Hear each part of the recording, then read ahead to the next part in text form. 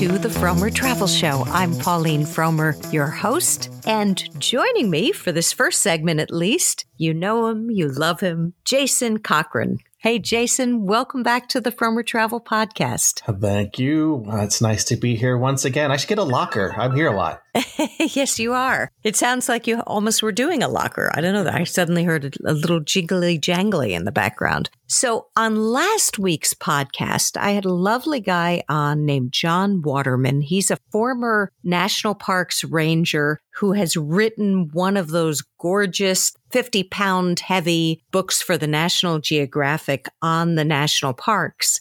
And you had just come out with your piece about the new National Park Service app. And I considered asking John if he had seen the app, but then I thought, oh, that could be rude. The guy's written a whole book. Will the new official National Parks app kind of, be better for consumers than all of the other books and information out there? I mean, you gave it a total rave on Frommers.com. Yeah, I kind of gave it a rave because we just needed it for such a long time. I'm like congratulating the National Park Service for giving us what it kind of should have had a decade ago, which is sort of a one-stop for all your operational information for all the national park units. Because, up to now, it's been very scattershot. You really had to go to the individual websites of each park to figure out, are you open and which trails are still closed because of the snow? Are there any concerns I need to worry about with the pandemic?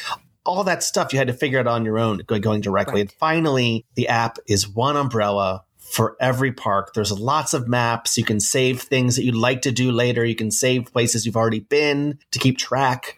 It's really terrific. Now, there's still going to be an element of the parks having to be responsible for uploading their own material. But I think they're definitely getting on to the rangers about making sure that they always have their current information listed on the app. And I'm pleased. But so far, it just came out a few weeks ago, and they're still getting some stuff online. They're working out little kinks. But for the most part, you're able now to get pretty much every bit of up-to-date information about the parks right there through this app that the National Park Service has put out. And it's free. Including, can you book through it? Can you reserve a campground? No, generally because those are, if they're handled by a private vendor, they will hand you off to the private vendor. And most of these campsites are. They also hand you off for things like webcams to your web browser within your phone. But within the app, most of your basic information is now covered. Where are the trails? Can I have a look at the maps? Yeah, like I said, is something closed right now because of an avalanche? You can figure it all out right there from the app. It'll tell you, which I think is long overdue. Right. Well, what about if you're trying to decide which park to go to? Will it be good for that, or would you rather go to maybe Frommers.com or John Waterman's Well, that's the nice thing. Yes, there's tons of information. It's a bit dry too. As the national parks, they have to tell you about every little thing they've got inside them. So if you do want an opinion about what's worth going to, what's your favorite, what are the better views, they're never going to tell you that at the national parks. They're just going to tell you what exists. So you still need to get, I think, some outside input to know how to do things the best. But, that's where we come in. That's what we've always done. We've suggested, turn left, not right. Don't go at 9, go at 10. That's sort of what we've always been about. So Together, though, you'll know if you can get in at 9 and how much it costs to get in. Then we'll tell you, go to this trail to avoid that one. They don't tell you, do they tell you how crowded places are? Because I know certain nature areas, like you wrote about this a while ago, the Appalachian Trail has said to would-be hikers, don't come in 2021. We have been too crowded and we need to maintain social distancing. We can't do that. You don't think of these nature areas as being, as if it's possible to be too crowded, but sometimes it is. Do they tell you that type of information? Generally. I mean, there'll be some widespread announcements, for example, if they think the park is going to be crowded and you need to plan ahead for a parking or a parking permit or a shuttle or whatever it normally operates to handle a crowd. But in many cases, the Appalachian Trail, for example, goes through a lot of area that is not a national park. And so that's handled by a conservancy that handles that separately. But in the case of Zion, they've been planning an individual app that will just be on top of how busy it is in certain locations using sensors. That's a pursuit that Zion National Park is doing by itself. But if there is a notable closure or a warning that you should plan ahead, you will find those on the general app information, the general information sections of this major new app that just came out. Very cool. And I might add, one nice thing about this thing, too, is you can download stuff at home if you want to make sure you have access to it. So that, you're going to be going to Yellowstone and there won't be a great signal. You can download it all into this app ahead of time so you have the trail maps. You don't have to worry if there's a signal there or not, which is a big concern in national parks that people forget. You can't always use a phone easily. So that's a great feature that I'm glad they added in. Yeah, very cool. Very cool. Another cool thing that you wrote about recently was Men in Kilts. I have not seen it yet, but I have friends who are obsessed with that show. I have friends who are obsessed too.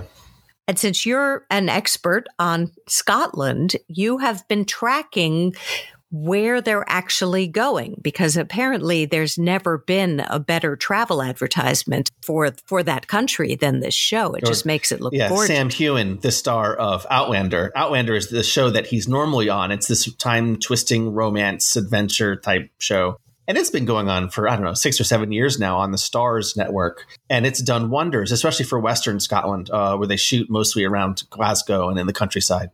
So people have already been, clocking Scotland a lot more than they used to. Now that they've done this now spin-off show, which is strictly a documentary show of him and another actor from that program, just going around Scotland, showing you why it's great, showing you why it's surprising, why the produce is a lot fresher than you would have thought. People always think of deep fried foods and think, but they're showing there's great stuff going on in Scotland. That's what Men in Kilts is. It's an 8-part series. It's on Sunday nights on Stars. And I know quite a few people who claim they're tuning in to see Scotland, but they're really tuning in to see Sam Heughan because, he is definitely, let's just say, the major draw. Does he wear kilts the whole time? He does not wear kilts the whole time. He does occasionally when necessary. And I think in the first episode, they addressed the question of whether you should go like a real Scotsman underneath the kilt or not. So you will get an eyeful. Parade magazine called him, what does it call him? A feast for the female gaze.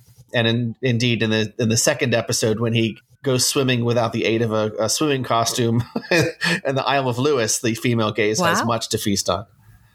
Wow. All right. Maybe I should get Stars. I don't have that streaming service. Yeah, but they're going a new set of places each week. So every Sunday or Monday, we will put up the newest places they've gone. So we don't spoil it. You have a chance to watch it and then come back to our article, which is on our homepage, and find out where they went. And you can go for yourself because a lot of the places do tours or you can repeat what they've done. And so it's a great place to get that information because Men in Kilts doesn't have a website that'll tell you. I would have thought by this point, maybe they would have a partnership with the Scottish Tourist Board at least. Well, now that they've seen what we've done, they'll probably go, hey, we should do that. They've been using it to drive memberships to Stars. They're most interested in getting people to sign up for Stars. So I think that's where they've been focusing their energies. If you go to the Men in Kilt site, they go, sign up. I think it's working.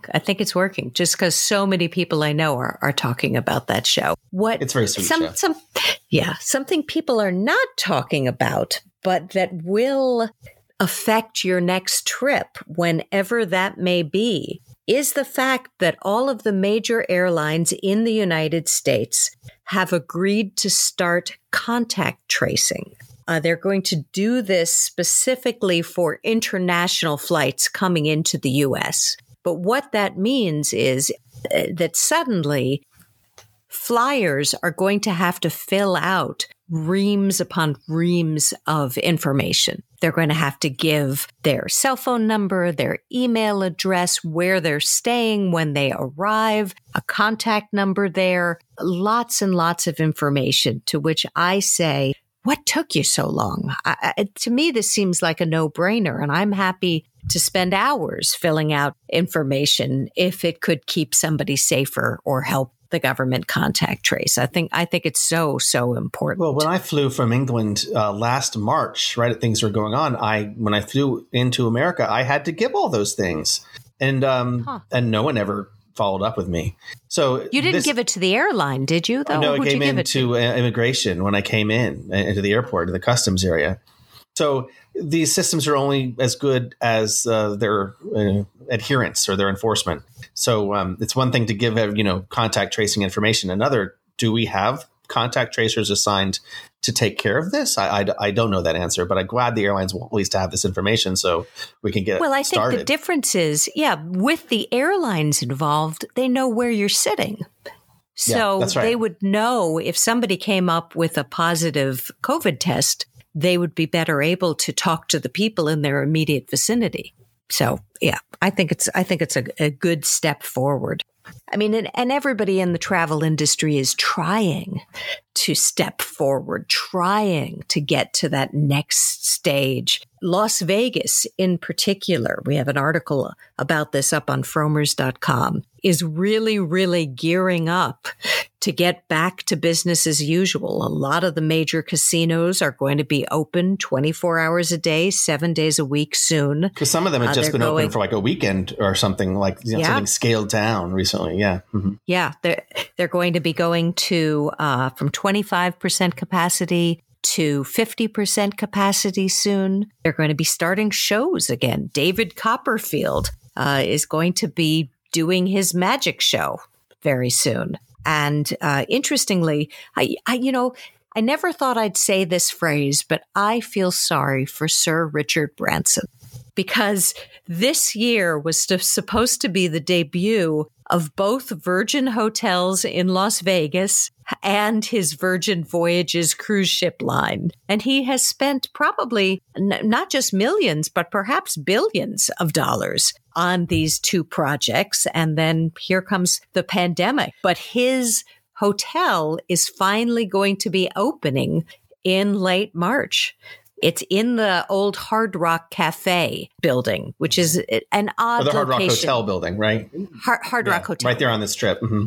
No, it's not right on the Strip. It's off. It's off a little bit, isn't it? On Flamingo? Yeah, it's half a block off the Strip. So it's kind of a strange location. It always felt a little bit hidden. But it'll be interesting to see if he can make a go of that. And for the Virgin Voyages part of it, they have said they are going to be giving out this year 2,120 free voyages. They're giving out 1,000 voyages right now. They've got a system whereby you nominate a buddy or a family member saying why they deserve a free cruise, and they may get one. But, with cruising's reputation, when I put this up on Facebook, a lot of people said, I would never nominate a family member. They would think I don't care about them anymore. Arsenic and old lace. Why don't you go on the Lido deck? Right. But, they did make a good hire over at Virgin Galactic. They just hired for their customer experience developer, a guy who spent 30 years at Disney. And he was the main honcho in charge of the Animal Kingdom park. And his name is Joe Rohde. He's like a god among the Disney fans. And he just left Disney, retired. After maybe 3 or 4 weeks ago, Disney fans were very, very upset.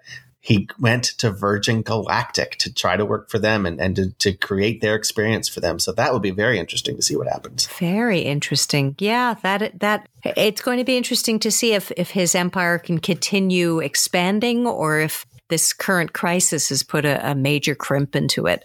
The final thing I wanted to discuss, I wrote an article this week. I write a bunch every week, but this week I did one on which dogs are the most popular worldwide. And I have a feeling a lot of people are thinking, well, how the heck is that a travel subject? And I think of it as a travel subject because I have a dear friend named Rachel who I tend to travel with every other year. We travel really well together.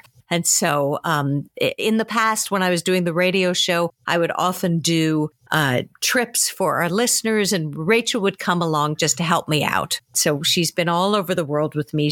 We've traveled also in the United States, and everywhere we go, if there's a dog, Rachel is meeting that dog and its owner, which could get annoying, but really, it's kind of opened up countries for me. Because I've gotten to see what the dog culture is like. And that can be a really charming way to see the culture and to meet people and to talk to them about other things beyond their dogs. So there's this very cute infographic. It was created by a company that matches homeowners with contractors, oddly enough. And the most popular dog in the world. Were you surprised by this, Jason? Yes, I was a bit. But how did they figure this out? Will you tell us after you tell us the most popular dog? The Rottweiler. Oh, no, that doesn't surprise me. Why? Why doesn't it surprise you? I think they have a very general, loyal reputation. And if you need a dog to give you protection, it can also do that as well. Well, I think it's because these dogs can do a bunch of different jobs. Mm-hmm. We don't think of dogs as being working companions, but they are in many parts of the world. So I think that's why. Yeah, they looked at Google searches to see which dogs came up on top in searches, top dogs. And some things were really obvious, like in Mexico. Yes, they love their chihuahuas.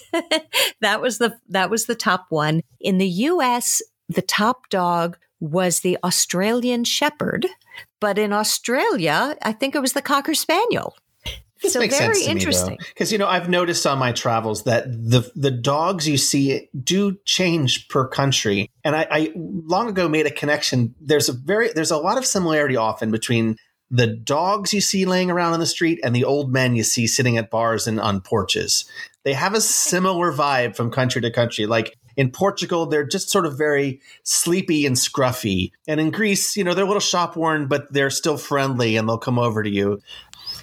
So it's very, very interesting to sort of break it down and say, oh, yeah, well, it's not my imagination. I was sort of seeing popularity of different breeds when I was going from country to country. Right. And there are some breeds that were, I guess, bred in the destination. Like when you were in South Africa, there's one that I think is called a Boerboel.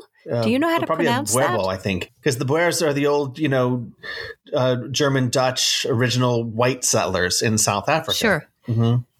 Yeah. And then there's one, the most popular dog in Europe came into being through breeding, of course, during the ancient Roman Empire. And it has what sounds like a Roman name, the Corso Cane. It's a very noble dog, according to the American Kennel Club. But it was really fun because, when you're traveling, there are so many parts of the local daily life that I like to soak up. So learning about the different dogs, I don't know, it felt like a travel experience. And I guess they feel the same way when they travel abroad themselves. Yeah, absolutely. Absolutely. Well, thank you, Jason, for starting off the show with me. Next up, we have Lauren Sloss, who wrote the most fascinating article for the New York Times. It's called Travel Quarantine, Enduring the Mundane One Day at a Time.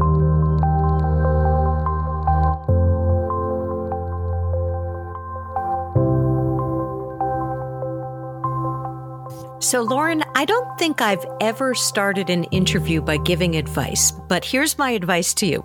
If you can, retain the rights to your article, because it's either going to be an amazing Hollywood romantic comedy or a really scary horror film, and they'd both be called Quarantine. Your article was just so fascinating about all of the different iterations that these required hotel quarantines are taking. How did you come up with the idea of doing this? For better or worse, the idea was an assignment, so not my idea. But I will say that there are some stories where I'm really searching for sources, where it's hard to find someone to speak to an issue with a great clarity or someone to speak to an issue in an interesting way.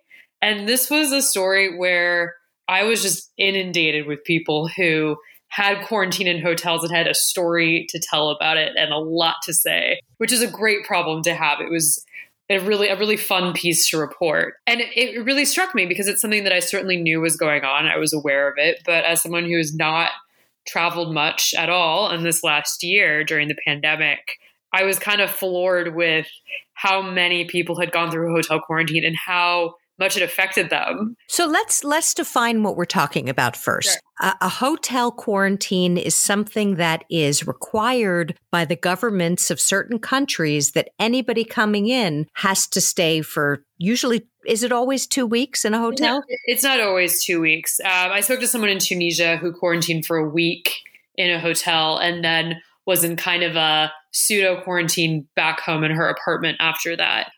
2 weeks is kind of the standard. It can go longer if you test positive at any point in there. Actually, I believe in Hong Kong it might be longer by default, but I'm not completely sure about that. Yeah, so it's government mandated to enter the country. You have to go through this process. And by and large, it's happening in countries that have controlled the coronavirus quite well and take it very seriously, like Australia, New Zealand, Taiwan, mainland China. So not every country does this type of thing the same way, right? Right.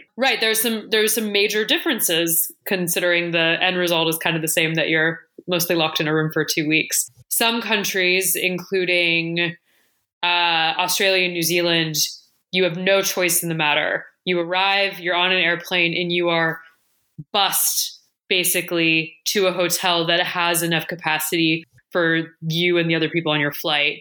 In some cases, you might go somewhere very far away that is very far away from your final destination. In New Zealand in particular, you might be required to get on another flight to go to another part of the country and end up in a hotel there. In Taipei or Taiwan, you're able to choose your quarantine hotel. The government has put together a very comprehensive list of hotels, breaking them down by price, your room size, your window size, if there are windows at all. Oh, yeah. And then, and we should say at this point that people are paying for their own quarantines. It's not the government who's footing the bill usually. Right. There are some exceptions to that, but by and large, the expectation is that you will be covering most, or if not all of it. And prices can vary a lot. And if you're choosing your hotel, you can opt for a lower end of the spectrum, but you might end up in a pretty small space because of it. Mainland China was interesting. You could pick a district in the city, but not the hotel. And so the person I interviewed picked a higher end district in the hope that he would end up in a nicer hotel, and that didn't quite work out for him. Yeah, so there's a degree of choice there. But yeah, many instances you just go where you're told, and you hope to end up somewhere nice. You hope to end up somewhere with a window that opens, perhaps. Yeah. A lot of hotel room windows don't open. I love the couple you talked to who picked a hotel near the sea. Yeah. But then they couldn't even see it, but they felt like they could hear the sea at least while they were stuck in their hotel room. Absolutely. It was amazing the difference. There are some people, I think 2 people I spoke to had hotel rooms with a tiny little balcony, not really room to spend time on, but be able to kind of step outside. And many did not. Many had rooms with windows that didn't open at all and got no fresh air at all for 2 weeks. One really interesting big difference in New Zealand, generally, if you test negative, you're able to go outside on the hotel grounds and walk around. Oh, that's a help. Yeah. And it's very heavily supervised. You have to keep your mask on. You can't interact with anyone else. You're checking in with multiple guards on your way to do this. But even that alone, being able to be outside and move around a bit, I think made a pretty big difference for people. Now, there was one part of the article where you are profiling a couple and they're having a date night on Zoom. And I thought, when I was reading it, I thought, he left his wife at home. No, this quarantine meant they had to be in different rooms. Right. What country did that? That was mainland China. And wow. So this was a couple that was relocating, moving to Shanghai for the indefinite future. It could be 2 years, could be 10. And they started planning this in November of 2019 before any of this started. Right. So by the time they were finally going through this, and this was a couple that picked the nicer neighborhood, hoping for a nicer hotel, and did not get it.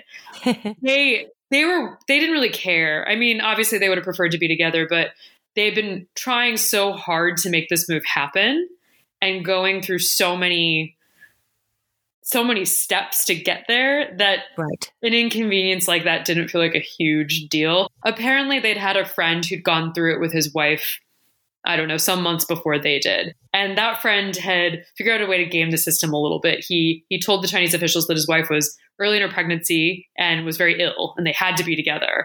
And so he was like, well, maybe you could try that, but they just didn't want to risk it. They wanted to stick by the book and get through this and start their new life. So they were in the same hotel in different rooms and were FaceTiming and texting and having some Zoom date nights, and they'd order food from the same place. He would send her flowers and they get a little dressed up. It sounded, sweet. I mean, you can put up with a lot for 2 weeks, and that was a nice creative way to pass some time.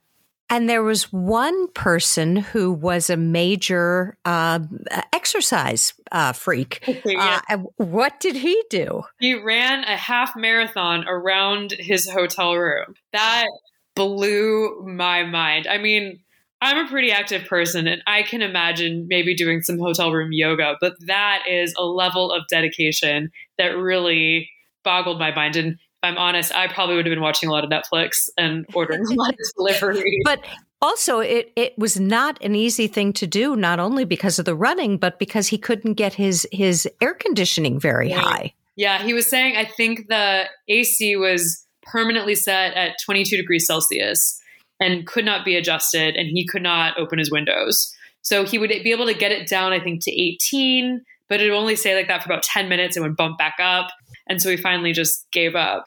But power to him for making that happen. Yeah. And another interesting one was the family who had to do this. Yes. How do you keep children from bouncing off the walls when you can't go out for 2 weeks? Well, these parents are geniuses or saints or both, but they seem to have a really nice system worked out. Joy, the woman I spoke to, packed a quarantine bag for her daughter, who's 4. She has a baby as well, but the baby, I think, was mostly sleeping and kind of hanging out, doing tummy time, less in need of actual activity. And every day her daughter would pick something out of the quarantine bag. So it was something to look forward to. And it was this exciting part of the day.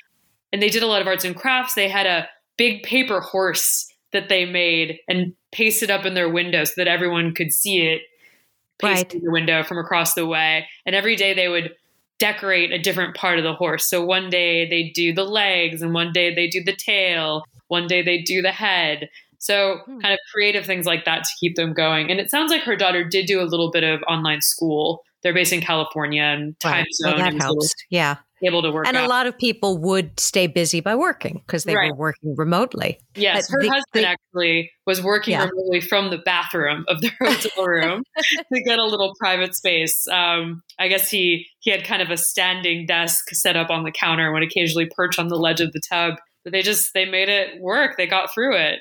See, I can see the movie. You're going to go from room to room, and then maybe somebody across the courtyard falls in love. I don't know. And food became the center of the day. I thought it was fascinating that in some places you could only get food from the hotel, whereas other places you could order out.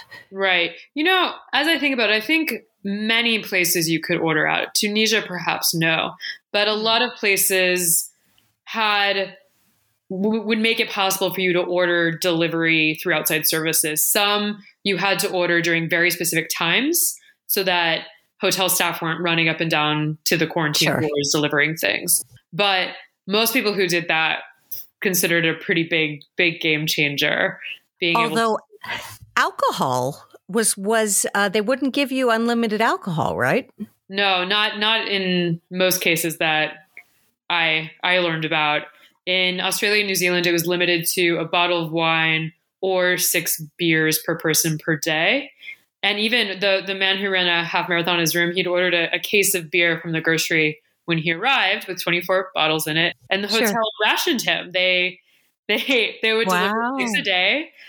And he was a bit put off about that at first, though he acknowledged that 6 was plenty for him. It was more the principle of the thing. Well, what was the thought process behind rationing? I think the idea is to avoid belligerence. You're in a kind of challenging situation where you're stuck in your room all day with unlimited access to booze. It could get a little rowdy. You might try and break the rules. You could get a little aggressive. I could see situations in which that would be problematic. But people couldn't get out of these rooms, right? They didn't have a key. Were they locked in? Almost everyone was in a situation where they didn't have a key. I think there were a couple where they did, but again, heavily monitored, could not go out to the hall.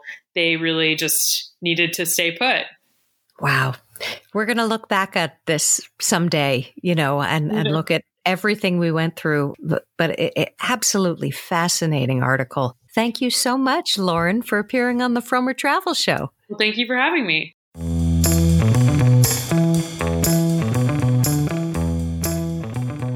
Well, that's it for this week's show. It strikes me once again what crazy times we're living through. I remember when this pandemic started, or when we became aware of it here in the United States in February, March. And I thought, what will we write about? What will we discuss on the radio show, now the podcast? What will we do on Frommers.com? Because nobody was traveling. And yet, there have been so many cultural changes, so many fascinating developments, so much going on that we actually haven't ever fell short in terms of having enough to do. It's been an incredibly busy time, with the exception of our books, which are in hibernation, is what I like to say, because no secret, the world is changing drastically, and we want our books to be useful. There's no point in researching them right now because a lot of things are going to be changing. I write the New York City book, and I'm spending a lot of time, sadly, going onto Frommers.com and unpublishing reviews of hotels that are gone forever and restaurants that probably aren't coming back. So we will be redoing our books hopefully in a couple of months. It looks like there's light at the end of the tunnel now, but we will be redoing them and bringing out what we hope to be the most current, useful, journalistic products out there for travelers. A lot of travelers forget. If you get free information on the internet, well, somebody probably is paying for that. A lot of the travel information you can get for free is disguised marketing. And so you're not going to hear about the negatives. You're not going to hear about the hard choices you have to make. You're not going to get impartial advice. What makes the most of your limited, precious vacation time? So this is all a long way of saying we hope you'll support us. Please come to Frommers.com. Please sign up for our newsletter. Maybe go out and get a Frommer guidebook. We still have some of the ones printed post-pandemic on sale. They have a lot to say about culture and about history. And the new ones will be, as I said earlier, fully up to date. All of this is a labor of love. It's a family business. Dad and I speak daily. We're in constant contact with the authors we have all over the world. We are so proud of our core team, at which Jason Cochran, who you heard earlier, he's at the head of our core team. He's the editor-in-chief of Frommers.com, and he does an amazing job, just as he does on this podcast. If you like what he does on this podcast, boy, oh boy, do you want to see what he does on Frommers.com as editor-in-chief. He's a wonder. All right, that's enough for today. We thank you so much for listening. And to anybody who's traveling, even if it's just across the street, even if it's a driving trip for a day, or maybe it's around the world, you never know nowadays. May I wish you a hearty bon voyage. See you next week.